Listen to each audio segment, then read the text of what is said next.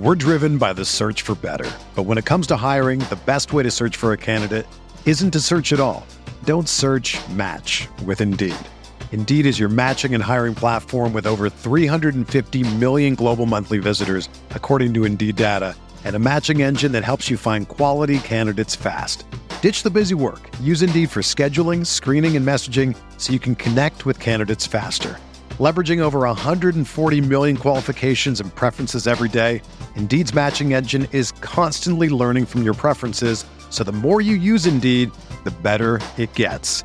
Join more than 3.5 million businesses worldwide that use Indeed to hire great talent fast. And listeners of this show will get a $75 sponsored job credit to get your jobs more visibility at Indeed.com/Blue Wire.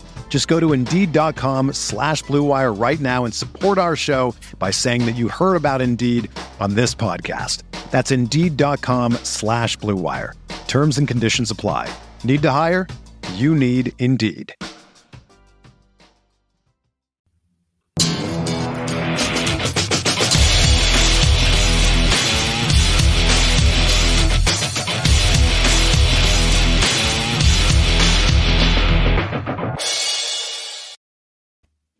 Hey, what is up, Chargers fans? Welcome inside the Get the As Charged podcast. As always, my name is Steven. I am your host. And joining me today is a very special guest, Mr. Jordan Hill of Dogs 247 Sports. That's Georgia Bulldogs, for those who don't know. Jordan, thanks for taking the time to join me today. How are you doing? Yes, Steven. Appreciate you having me on. Doing good. We're post-spring practice, and obviously the draft just got wrapped up last week, so everything's going well. Yeah, obviously we are here today to talk specifically about Jamaree Salyer and apparently a budding Chargers Georgia pipeline. This is, back-to-back years that Brandon Staley has come in and selected a couple of Bulldogs. So we're going to talk a lot about Salyer's background and his performance on the field and all that good stuff. I want to get your thoughts initially, though, on just kind of where the program is now, because you guys just had 16 drafted players, which broke the record. So what was this past weekend like for, people around the Georgia football program? Yeah, I mean, truthfully, it was huge. I think a lot of people thought there was the potential for Georgia to set that new modern draft record as far as players drafted, but you still kind of wondered some of those late guys, well, they might just be undrafted free agents. It may not work out. I mean, honestly, it worked out as well as it truthfully could have from a Georgia perspective, having 15 guys drafted, having so many, 5 in the first round, and all those defenders going off the board then. I mean, it was huge, and Georgia made sure to take advantage of it. You saw it with all the Twitter and Instagram posts and graphics they posted. They let everybody know that they were kind of part of the show, and I'm sure it's caught some people's attention as far as maybe future Bulldogs that wind up coming to Athens. Yeah, absolutely. There's no better, recruiting tool than not that Georgia needs any help, right? But, flashes this graphic, hey, 16 drafted players in 2022. So was there a favorite landing spot of yours of the 16 players that were selected? For me, I really liked two that really stood out to me was George Pickens going to the Steelers. And the biggest thing to me is just look at the Steelers' history, even just recent history with guys like Chase Claypool and some of those other receivers. I just think, it all depends on how Kenny Pickett plays, since I think he'll probably be the guy. But I think George Pickens has the ability to be a star, to be a guy that really breaks out. I don't know if it'll be his rookie year, but he's a really talented guy. He just kind of had injury problems, especially his senior year at Georgia. I felt like kind of held him back. And then the other guy to me was kind of part of the story of the draft was Nakobe Dean. Watching him fall, a lot of people thought he had a chance to be a first-round pick. He goes in the third round. He goes to the Philadelphia Eagles, which means he's going to be playing with Jordan Davis in front of him again, which I think is going to do him good. And the thing that I think, one, it was really funny to watch people on Twitter who had watched Georgia last year just losing their minds. Like, why is Nakobe still on the board? That was a big part of the conversation. But it kind of put a chip on Nakobe's shoulder. He talked about that when he talked to media on Friday night after he had been drafted. And that just, anyone who's watched Nakobe, if you want to kind of tick him off, I don't think it's going to go well for other teams. So I think he's got a chance. I don't know how quickly he'll kind of earn a role there, but I think he's got a chance to be a really, really special player, and was part of what I thought was a pretty good draft for the Eagles. Yeah, I love the Eagles draft, and I'm always a big fan of those college teammates ending up together. I think it can create some special stories, I think, for teams. But we'll get into Jamaree Salyer, the former left tackle of the Georgia Bulldogs, now probably playing guard for the Chargers. Just kind of looking into his background a little bit, I want to dive in first with his recruiting process because he was listed as the top guard in the country. I think it was 10 or 11 overall in his class. So what was his recruiting process to Georgia like? And was it a close call, or was it always kind of considered that he was going to choose Georgia? Yeah, I think it's a situation when you've got a guy like a 5-star. I mean, Jamaree was one of the top offensive linemen, guard or tackle in that class. And, I think Georgia, throughout Kirby Smart's time as a head coach, they've tried to do a really good job of keeping those guys that are in the state of Georgia, coming to Georgia, that they could have sort of their pick of the litter. And Jamaree's one of those linemen that when Georgia decided they want to go after him, clearly he was a top priority. And, I think Jamaree had a lot of options. He went to Pace Academy, which is one of the top programs really year in and year out as far as high school football in Georgia.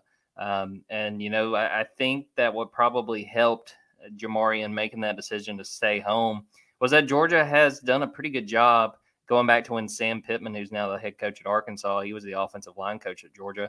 I mean, they've turned out some really good offensive linemen, guys who went and got paid and got drafted high. I mean, guys like Isaiah Wynn, Andrew Thomas, that's with the Giants. I'm sure that there was a big piece of that puzzle. And again, a lot of these guys grew up watching, wearing red and black, going to Sanford Stadium. I'm sure that helped. And having the chance just to kind of play up the road from Atlanta, where Jamaree's from, I think it was probably a situation where it was just too good of an opportunity for him to turn down and decided to go to Georgia. Yeah, I think obviously, I think he would feel like that was the right decision. Obviously, he played a little bit of guard early on in his career, and then started the last 2 seasons at left tackle. Was that always a possibility for him, or was that more about simply getting kind of the best 5 out there, and Jamaree just happened to be able to play tackle and guard? Yeah, I think it was a situation that probably caught people off guard because he was touted as a guy that could play in the interior. And it's kind of funny. We're seeing the same thing this year with the Georgia team. There's a guy, Ernest Green, that was one of the top guards, and coming out of spring, he's playing left tackle. I think it's just sort of a situation where they see guys, again, kind of going back specifically to Jamaree's situation, where they see traits that can make him a good offensive tackle. That they're not going to pigeonhole a guy and say, well, we see him as our left guard, no matter what, we got to find, another way to use other guys because we want him to play inside. I think it was a situation where Jamaree showed he had so much talent, athletic ability, and versatility, because even in the time that he's played left tackle, he's gone over, and we can talk, about during that playoff run in the national title game, they moved him over to right guard in the middle of the game. And he held his own and did a very good job. So, yeah, I think based on, what I can kind of remember when Jamaree came to Georgia, I think the expectation was he was going to play guard. And then you have situations sort of like we were talking about a minute ago, when you have guys like Andrew Thomas leave, who gets drafted really high, it kind of changes your plans a little bit. You have to say, all right, what do we have? Is it feasible for us to bring in a true freshman, something like that, to start instead? And I think it was a situation where they saw Jamaree was up for the challenge, and we can talk about the numbers of him when he was at left tackle. I mean, he held his own. He did a very good job. Did a very good job in that role. So I think it was just a situation where they kind of called on him and said, "Hey, let's see if this works." And for the most part, it really did. Yeah, you mentioned the playoff run. I mean, just like what he managed to do against Aiden Hutchinson, and of course there were some reps where Georgia has a back chipping him or tight it or something like that. But his just resume as a left tackle, I think, is really interesting because the Chargers don't have a clear-cut option at right tackle right now. They said on Saturday they kind of view him as a guard, at least at first. But, if he was that good of a left tackle in college, like I feel like he could certainly play right tackle in the NFL. I mean, sure, you probably want him to be a little bit taller, but just from a production standpoint, from an athletic profile standpoint, I think he could play tackle in the NFL. Yeah, I mean, I think that's my thing specifically with seeing him go in the 6th round, which I was kind of surprised. I thought he might have been a 3rd, 4th round guy. But I Mm-hmm. think if you look at it from the Chargers' perspective, what I would say in the 6th round is, hey, let's take a chance on this guy. He's versatile, like we were just talking about. If we get in a pinch, we can play him at right tackle. But if not, we got a very good interior guy that, again, when you're drafting on day 3, you're kind of looking just for value. You're looking Yeah. for a guy that can, maybe surprise some people. I think Jamaree fits that mold. Truth be told, I'm a big Falcons fan, and a few picks before they picked Justin Schaefer, who I think is a very good lineman too. He's also from Georgia. But when they came up, I knew that the Falcons needed an offensive lineman. And I was like, this is going to end up perfect. Jamaree's going to fall right there, and they got a guy that can play a couple different positions. Didn't work out that way, and I think it worked out in the Chargers' favor. And you got to feel good about it because he's a very, very good pass blocking tackle.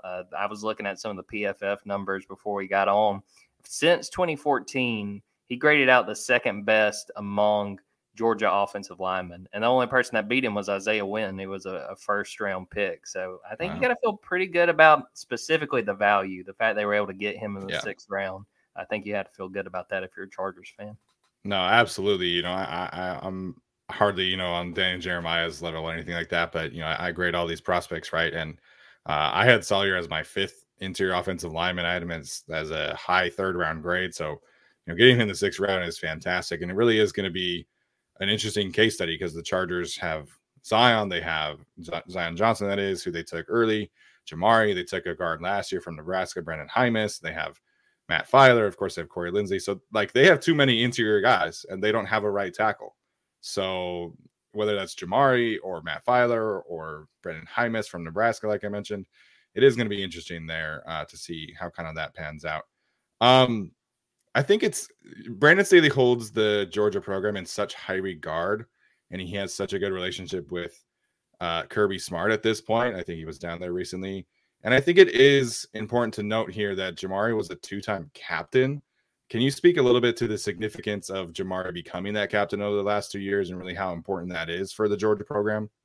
Well, I think it's huge. And I think it's especially huge with sort of how we started this conversation. I mean, he was looked at as a big get as a high school recruit, but then to see a guy grow into being comfortable, calling people out, being a leader, especially up front. I mean, I think that's huge. And I think really it's situations like Jamaree that kind of point to and illustrate why Georgia's been having success. They've had guys that have been willing to go the extra mile as far as leadership. We talked about Nakobe Dean earlier. One of the big plays in the national championship game, Channing Tindall messes up on a read on a play on the goal line, and Nakobe goes over there and chews him out in the middle of the game. Next play, Channing gets a big sack. I think Jamaree is a good case study for getting a guy that's very talented that learns what is expected of being a leader, especially when you have younger guys around you, younger linemen. I think that he was crucial. I think he was crucial as a captain, as a guy they counted on, as a guy that, he got hurt sort of late in the year and then he came back. And then again, think about being in the national championship game and there's an injury to the starting right guard and the coaches come to you and say, are you okay moving to right guard? Left tackle's kind of the, protecting the quarterback's blind side. And he said, yeah, let's go do it. And he did it. He did it well. They had a guy, Broderick Jones, step in and play left tackle. And obviously the rest is history with them beating Alabama. So, yeah, I mean, I think that Jamaree's case is one that sort of illustrates when you have the right guys step up as leaders, when you have guys that are comfortable doing that and also playing really darn good football, things can end well. And obviously for Georgia fans, that was first national championship since 1980. So I think people like Jamaree, sometimes offensive linemen get forgot about and sort of overlooked when you think about the big plays and you think about the guys who helped the team get there. I think he's as huge as anybody for the reasons that Georgia was even in contention for winning a title and obviously why they were able to do it at the end. I love that.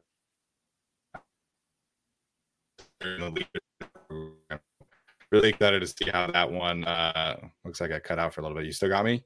Yeah, you're good. Okay. Really excited about Jamaree overall kind of fitting into that room from a personality and leadership standpoint. What can you tell our listeners about Jamaree off the field? What's he like in terms of the media appearances? What's he interested in? Any kind of fun stories that you've had with Jamaree? What I really enjoyed was the last conversation we had with Jamaree was back at Pro Days. So this was mid-March. So there was still, a little ways to go as far as before the draft. And I asked him basically, what's the time been like since the national title? I mean, think about these kids, a lot of these kids, especially the ones that are from Georgia, they've heard about how long it's been. They hear from fans, they hear from family about, you guys got to go do it, and especially playing Alabama. That it's no secret that Alabama has had the upper hand on Georgia. And he said it had been a whirlwind, but, he's had the opportunity to kind of let it sink in when he was back in Athens. Obviously, a lot of those guys, once they got done with the national title, they went back that Saturday, and there was a parade in Athens to celebrate the championship. But then those guys are training. Those guys are getting ready for the draft. Obviously, they were getting ready for the combine and then having that pro day. But he said, getting the chance to be back in Athens for that pro day, walking through the indoor where they've had plenty of practices, that was sort of one of those moments where it was setting in that they won a national title. They were part of a national championship team. It was just really funny to sort of hear that perspective because, even especially when you're media covering stuff like that, it is kind of a whirlwind where the game ends and you're trying to get down there and all this stuff. I mean, it's kind of the same thing for the players. They kind of go in locker room, change. Yeah. They do their media opportunities and they fly back to Atlanta and then go to Athens.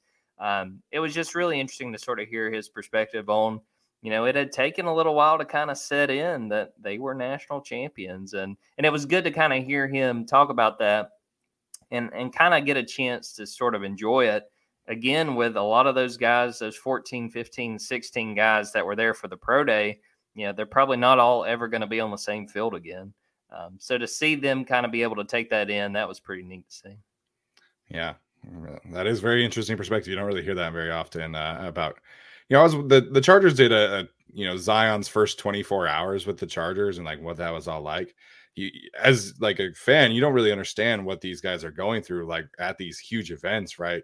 Zion gets drafted and gets, whisked away from his family and has to do all these media things and does an interview with SiriusXM and does an interview with Fox and an interview with NFL Network, interview with the Chargers. And it's kind of like the same thing for a national championship, man. You play this huge game, you do all these interviews, and then it's like, well, okay, like, do we get to enjoy this at all? Yeah, I mean, that's the thing. And two, from the national championship to even getting drafted like when Jamaree was or going back in the first round with Zion, imagine your phone. Just imagine how many messages those guys are probably still getting back to people they hadn't heard from.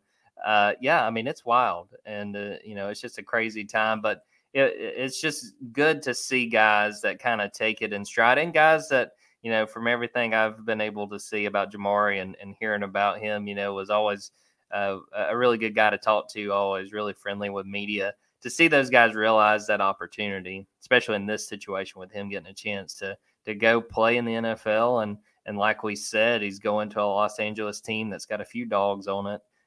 It's just really neat to see.